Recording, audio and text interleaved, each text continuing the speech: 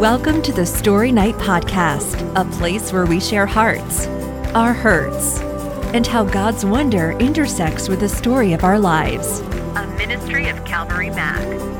Here's our host, Jessica Campbell. Hi, ladies, and welcome back to the Story Night Podcast. My guest tonight is Diane, and she is a local friend. She is part of the Calvary Mac family, so some of you listening will know her and know her very well.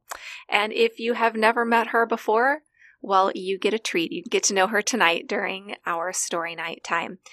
So, Diane, thank you so much for being here. Thank you for taking time to share your story with us. And as we get started, I wanted to just ask you to give a brief introduction of who you are so our listeners can get to know you. Thank you, Jessica. My name's Diane. I grew up in California, and a few years ago we moved to Oregon to be closer to our boys. I'm retired.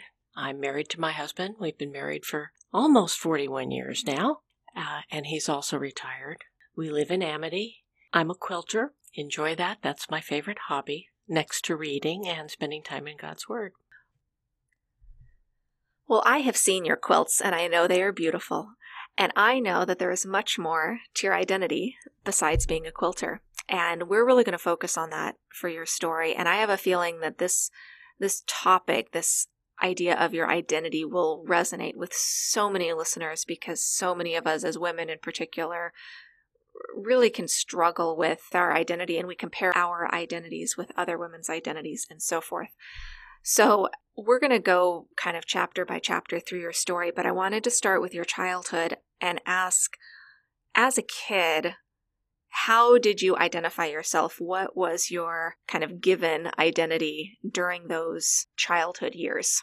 Well, it was being second generation Italian American, being Catholic, being an only child, and basically whatever my mother thought it should be, whether I agreed with her or not. She had some very definite ideas of who I should be. Being an Italian American, second generation, it meant that I ate a lot of Italian food. It was polenta, it was risotto, it was chicken bathed in a sauce, a red sauce. It was spaghetti. Not much in the way of what we would call American food. Never was allowed to have a PB&J sandwich. Jelly, yes. Peanut butter, absolutely no. I didn't have much say in what I could ask for in terms of a meal. If I could have friends over, I couldn't. We went to church, my mother, my grandparents, her parents, and me, every Sunday. But my dad worked. He was self-employed. So we went to church every Sunday. And during that time, I knew God was real. I knew Jesus was real. I just didn't know that I needed to have a relationship, personal relationship with him. And I believed in prayer. So I did pray. I think that's a very common start to a relationship with God. There's so many women I talk with that started out somehow connected with some kind of church in some way, knowing a little bit about God. But then later, as their life goes on, the depth of that knowledge and that relationship just changes drastically. And we'll get to that chapter for you. But within your teen years, I know you had mentioned having a fairly controlling mom. And for a lot of teenagers who grew up with very controlling parents, the teen years become a time of a very rebellious identity. So I'm curious how your teen years, your, kind of junior high and high school years looked, and what was your identity during that time period? I'd say I was the good girl. I grew up in a business district. We had Safeway on one side and Bank of America on the other, and a parking lot behind us and a main street in front of us. So I had no neighborhood friends. I wasn't allowed to go to a neighborhood friend's house. My mother basically controlled my life. She chose my clothes to wear each day. I had no say. So I was the good girl because getting her angry was not good. There was no hitting or violence. She'd just lose her temper. And I didn't like dealing with any of that. It was really hard. My dad was really nice. He was very loving. One time we walked down to the new Burger King, which was a block away, and it was after he'd closed his store, so it was late at night. And he's telling me, don't worry, it's okay. Yeah, your mom's a problem, but don't worry. When you're old enough, you can just go out on your own. He knew there was a problem, but there was nothing he could do unless he divorced her, and that was not going to happen. He did love her a lot. What a testimony to your father. And really what a picture of our Heavenly Father's love. It sounds like he really was quite an example of unconditional love, and really, in some ways, loving the unlovable. I know from hearing you describe kind of that relationship that he really gave you a model for that. And he said that at some point you could go off on your own. So when college came along, I'm excited to get to this chapter. When college came along, tell me a little bit about your identity during those years. Well, again, my mother was very controlling. I didn't get to choose which college I went to. That turned out to be okay. I went to Santa Clara University. And when I was 20, I had a college roommate who knew the Lord. And she lived it in front of me. Through her lifestyle testimony and my belief in God and prayer, I asked God to give me what she had. And I became a believer at age 20. Now, I was a little bit rebellious in college. I mean, I'm 30 miles away from home. So, yeah, okay, I did a little bit of drinking with the kids and that type of thing. But still, I was still pretty much the good girl. And then God was working in my life, so I never really went off the straight and narrow too far. So much of your identity, from what I'm hearing, was wrapped up in the control your mom had on your life. And that she told you who you were, what you should be, what you should wear, how you should live, all of that. And then here you are at age 20, really finding a new identity in who God says you are. Was that an overnight change for you? Was that a lot to process? Was that a slow adjustment? It wasn't a major change. But I think it was mainly because I already believed in God, in Jesus, and in prayer. It did mean that I did have to get a Bible. Growing up Catholic, you might have a Bible in the house. So I had to get a Bible, and my roommate recommended a King James. So I started reading and realized that I was understanding it. When I entered Santa Clara, I was pre-med, and it was a struggle for me. I think internally, I was sabotaging myself because I didn't really want to be a doctor. So I was on academic probation. My advisor told me that he advised all of his pre-med students to take business law. Went and took business law, which was in the School of Business. Switched my major to accounting. I'm good with numbers. No problem. I aced most of those courses without an issue. My mother was sort of proud of me at the end, but she still would have preferred I'd been a doctor. I graduated with my degree in accounting. Technically, Santa Clara's School of Business at the time told me that my degree was in commerce, but my major is accounting. I graduated from college, and my college roommate who led me to the Lord, and our friend from across the hall, and I all rented a house together in San Jose, and we were all attending a church in Los Gatos, non-denominational.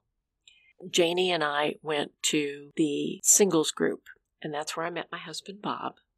He didn't get my mother's approval. Mom wanted me to marry someone who was either a doctor or a lawyer, especially since I didn't become a doctor. She wanted someone who was Italian. She would prefer they'd be rich. Millionaire or better would have been nice. Oh, and Catholic, obviously. Bob was a blue-collar worker. He was raised in the Baptist church. He definitely was not wealthy, and he wasn't Italian. She disowned me before we got married. My dad was fine with it. She was not. Bob's a really loving man, caring, and we have 2 wonderful children, my stepson and my son. I couldn't have asked for someone better. We only dated for 6 weeks before he proposed, and we were engaged for 6 months and 1 week. And the only reason for that extra week is, you want to get married when? According to the church? No, we can't let you get married Easter weekend. So we got married the weekend after. And we went up to Grass Valley and went gold panning for our honeymoon. Please tell me, how did you come up with that idea? The whole honeymoon was Bob's plan. I knew we were going to Grass Valley, but until we got there and bought panning equipment, I had no idea we were going to go gold panning. But it was fun. Oh, Bob, that is a unique honeymoon if I have ever heard one. I love it. I think panning for gold, you're really looking for that treasure. And I think you were his treasure. He found you. Now, for most women, becoming a wife is definitely a part of their identity. And as we're all sort of raised to, first comes love, then comes marriage, and then comes, the lady with the baby carriage. And we have this idea of, we get our MRS, we become a Mrs., and then we become a mom. That's the next step of the, identity. And for you, that chapter maybe didn't look exactly as you had planned it as a child. You have a couple of different ways that you became a mom. I think a lot of women will identify with this in that you became an instant mom upon your marriage because you got a stepson. It was interesting to become a stepmom. I had no idea how to be a mother. I didn't have a very good example as a mother. So I'd say I struggled. Because Bob was divorced, I chose not to have David call me mom because I didn't want to upset her. So he calls me Diane. A couple of times he has slipped and called me mom, and I've always praised him for it. But I didn't want to upset her. And over the years, she and I have actually become friends. I'd say the first couple of years, he was living with my in-laws so that he could be in a Christian school because they lived in Saratoga and his mom and stepdad had moved up to Hayward and then up to Sacramento. So it was easier for him to be in school down here. And then when he hit, I don't recall if it was 7th or 8th grade, he came to live with us. We had our challenges, but I love him as if he were my own. About 3 years after we got married, I got pregnant for the first time, and we were both looking so forward to this. Bob had gone into his boss and said, I need to take this time off next year. And his boss was going, that's our busy season. And they went back and forth till the boss finally figured out, wait a minute, are you going to be a father? And unfortunately, in December of 83, I miscarried. I'm in the hospital having a D&C after the miscarriage, and Bob's trying to get a hold of somebody at our church, and there was nobody there. Nobody to get a hold of. No. It was a really rough time for us. And we told my parents that we were expecting, and Dad was so excited. Mom was excited. Dad was really excited. And unfortunately, he passed away in April of 84, which is about when I got pregnant the second time. My dad was a very gentle man, very loving man. When he died, going from the church to the cemetery, the line of cars was over a mile long. People loved him, and he cared about people. He laughed a lot. I gave birth to James in January of 85. I'm really sorry my dad didn't get to know him. I really appreciate your authenticity in talking about that, because there's so many women have experienced a heartbreaking miscarriage.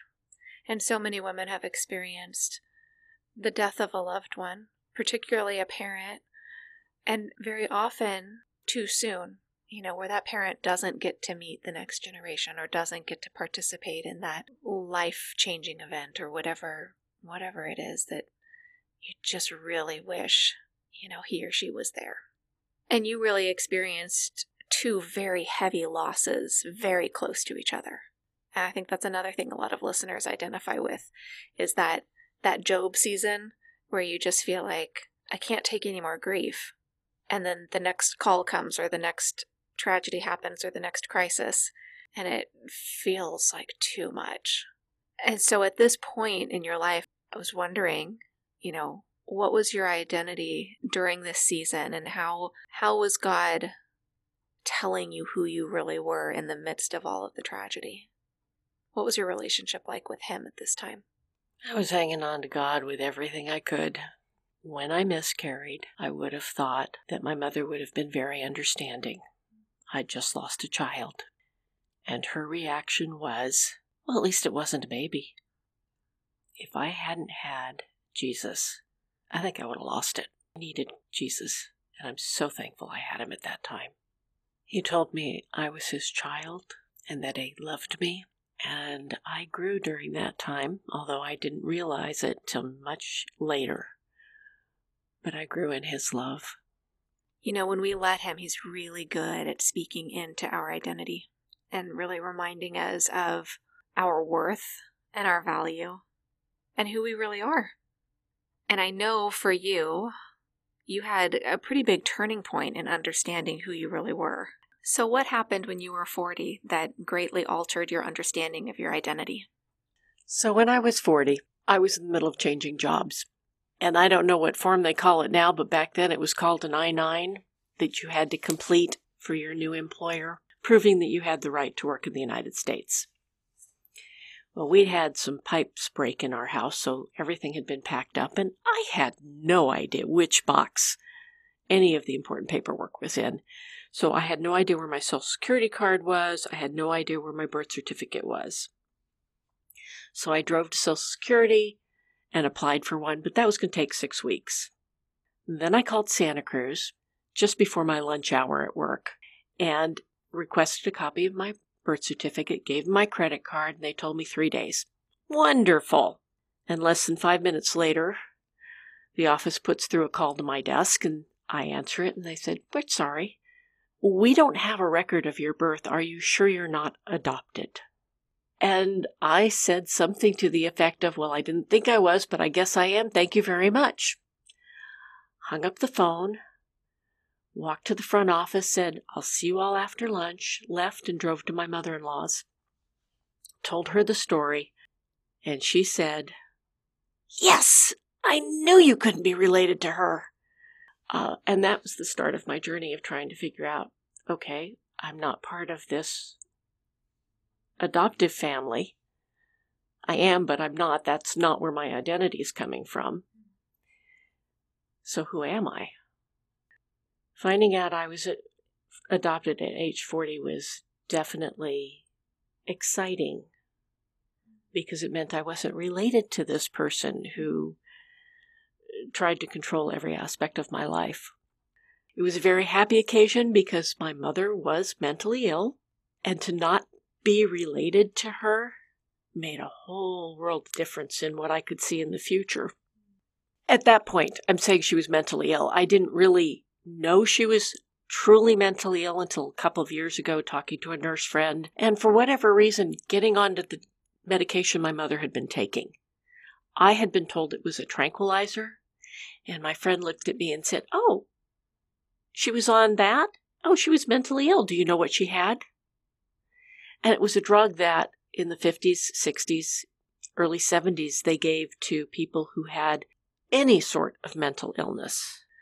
I look back at it now and say, well, she was a little OCD, and I would call it manic depressive. I think they call that bipolar now. Anyway, my mother-in-law was so excited about my finding out I was adopted that she found an adoptees support group that met in Santa Clara. And Bob and I went there and brought it. Oh, by the way, Bob found all the documentation. He knew what box. He just didn't tell me what box. So we took my birth certificate over, and the guy looks and says, "Oh, standard adoptees birth certificate." My name was typed. My parents' signatures were typed. The address said, "Same as above." There's no same as above. There's nothing up there. It's a blank line. The only signature on there was the doctor's. Thanks to that group, he had access to some microfiche that had been thrown away for my birth year. So there's a long process to go through to figure out all of this information, but the one thing that does not change on an adoptee's birth certificate versus the original is the number they assign. That does not change. So I had that number, and Bob went through, and then finally I went through and found my birth mother's name. No birth father listed. But the moment I found that name and told my husband what it said, I've been the missing link ever since, because my birth mother's name was Mary A. Link. I requested information from the state of California because all of the records for adoptees are up there. So I found out that my birth mother was 25. There was a little information about my birth father. He was 27. My birth father was from North Carolina. My birth mother was from South Carolina, but she was born in the Philippines, and she had 2 brothers. I tried to, before the age of PCs, it's 1993, you still can't do it much with internet. So I'm trying to find out what I can about an unmarried woman by the name of Mary A. Link. Yeah, want to know how many links there were in the phone books? An impossible task. As you talk about discovering that you were adopted, I think that brings up the topic for so many people who are in that same boat, which is, how does that feel for your adoptive family? And in your case, you really sort of had, a tale of 2 parents, in that you had one adoptive parent, your father, that really was such a model of unconditional love and support, and just sounds like he was amazing. And then you had such a strained relationship with your adoptive mother, who, as you came to find out much later, really was suffering through mental illness, which probably explained an awful lot. When you found out you were adopted, did you go talk to your adoptive mother about this? Were you ever able to restore any of your relationship as you learned more about maybe what was going on with her mentally, or maybe just even as you understood your identity more in Jesus? Did that change how you saw her and how your relationship went? So I'd love to kind of ask how that chapter kind of unfolded for you. Well, I found out in 93 that I was adopted. In 94, I finally wrote her a letter, because if I called, she'd hang up. In the letter, I asked her why she never told me. And her response was, "Well, I haven't been well, but if you want to call me, I'll answer any pertinent questions." And she never answered the question I asked her. And basically, I was still disowned until about 1999.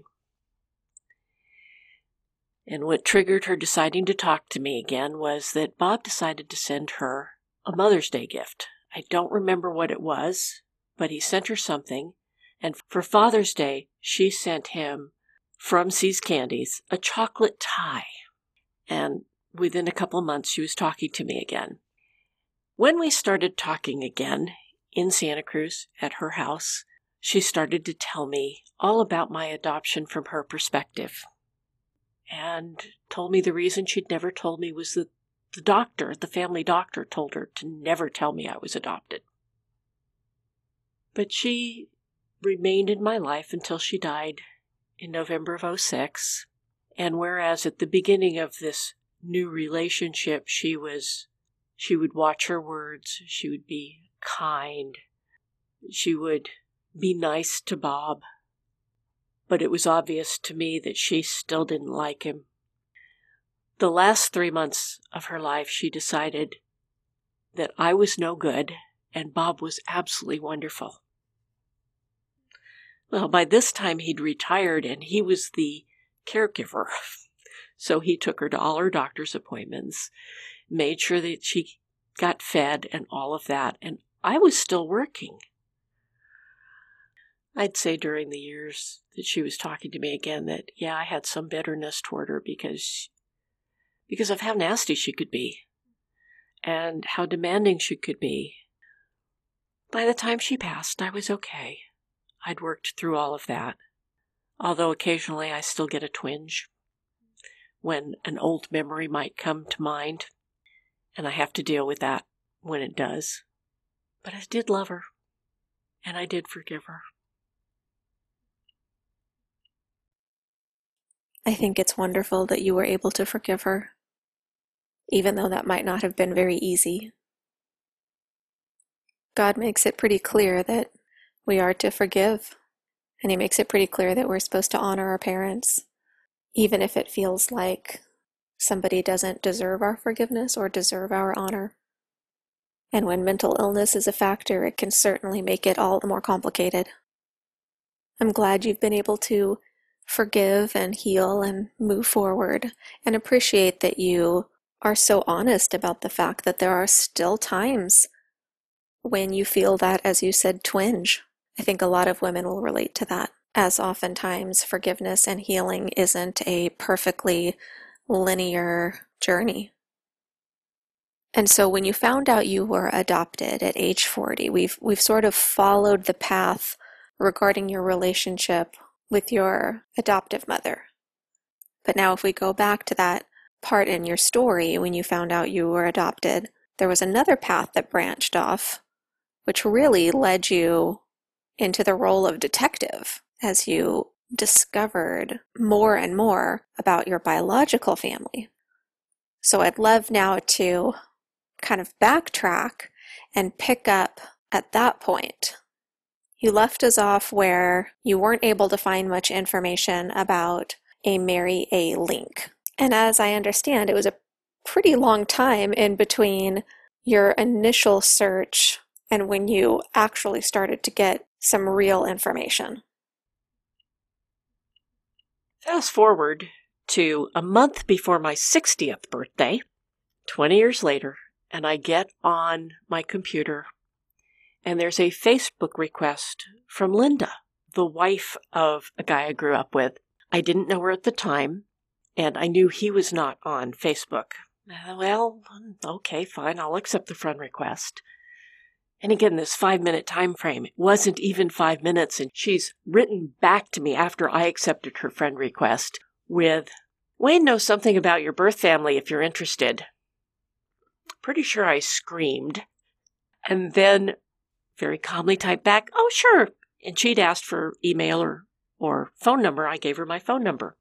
My cell phone rings. I looked at it and went, okay, that has to be Wayne. And I answered it, "Hi, Wayne." And he goes, "Hi, cousin." And I was like, what? I mean, I grew up with him. What do you mean, cousin? His mom was the first person to hold me after I was born. My mother was her cousin. My mother had been shipped out to Santa Cruz. Found out that Santa Cruz at that point in time was considered a birthing capital for unwed moms. So she knew who I was when I was born. Remember that I was Catholic, went to catechism. So did Wayne, and his mom helped out. And she's looking at me, and apparently I was the spitting image of my mother at the same age. So she got to talking to me, and I don't remember any of this, but this is the story. She found out when my birthday was. She and her husband went to my parents, not to take me away, but to build a relationship so that I would grow up knowing my birth family. And my mother lost her mind. Tore them up one side and down the other, and I guess that they had all been friends before this. They weren't. They were not friends. Wayne's parents, Bill and Jocelyn, had to go home and tell their 4 kids, yes, she's adopted, she is your cousin, and her parents don't want her to know that, so you cannot say anything. It's not our place. So, in 2014, why did Wayne suddenly feel he could tell me? I had told my classmates. So he's trying to find out from a mutual friend if I knew anything. And finally Peggy turned to him and said, "Wayne, she knows she's adopted." So he could tell me. As it turns out, I had a sister. Sally, it was my half-sister. She passed away about 3 years ago. I never got to meet her. She had been through a few things with the family and decided she didn't want to have anything more to do with the family, and that included her sister that she never met. And I have a half-brother, Chuck. At the time that this is all happening, where I'm finding out who my birth family is, no one in the family on the West Coast knew I had a brother. Wayne sent out an email blast to family, and the family historian, Cheryl, sent out an email to my uncle. Actually, she sent it to his son, Bob. And Bob came back with, let me talk to my brother. And the next email was, hi, I'm Bob's brother, Chuck. I'm Diane's brother. My aunt and uncle adopted him as well. But nobody knew about him on the West Coast. The East Coast family knew, for the most part, but the West Coast family didn't. And how he ended up being adopted by my aunt and uncle is an interesting story in and of itself. As I mentioned, my mother was born in the Philippines.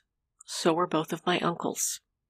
So my biological maternal grandparents were in the Philippines, and my biological maternal grandparents, Emily and Francis.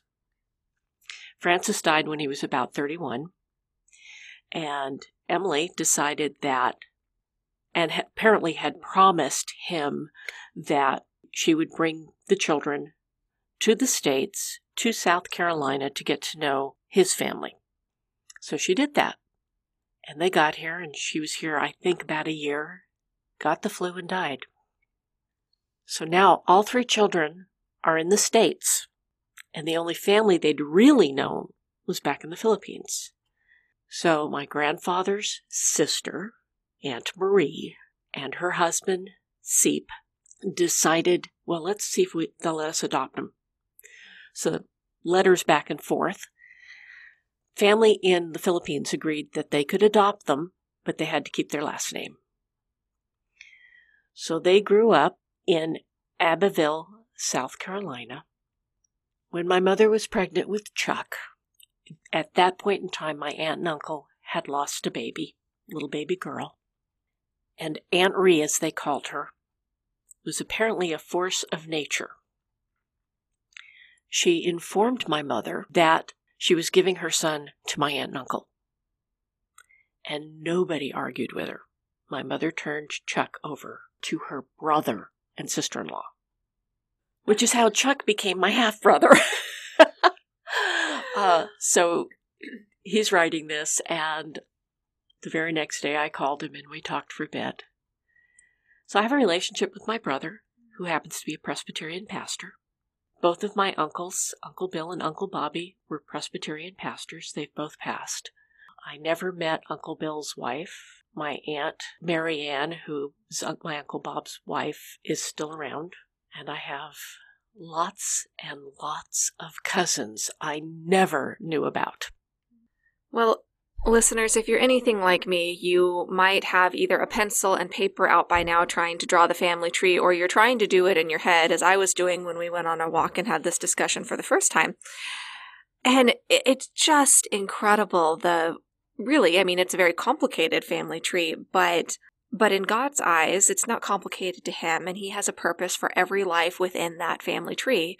And that's for all of you, whether your family tree looks very clean and neat and tidy and just really easy to draw out, or if you have one that's got an awful lot of branches and some of those branches are super tangled.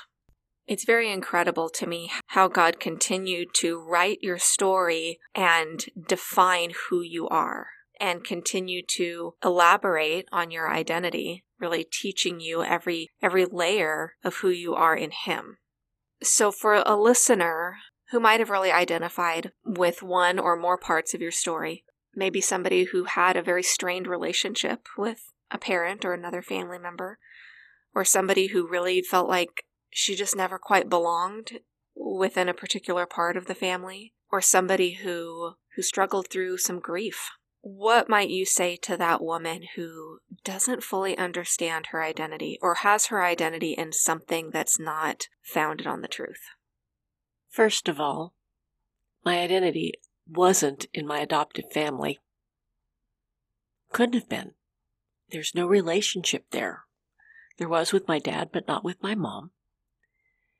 It couldn't be in my birth family because I've only known some of them for 6 years, and a few of them even less than that.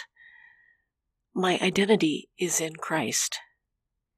Without him, I couldn't have made it through any of this. I would have fallen apart the first time anything went wrong. I'm adopted into the family of God. Jesus is my strength. He guides me and He loves me. And if I didn't have that permanent lifeline, I don't know where I'd be or who I would be. But I'm a stronger person because of it. And for the woman who is listening in, you can have that too. Beautiful words and beautiful truth. I love that you pointed out that your identity doesn't rest solely within an adoptive family or a biological family.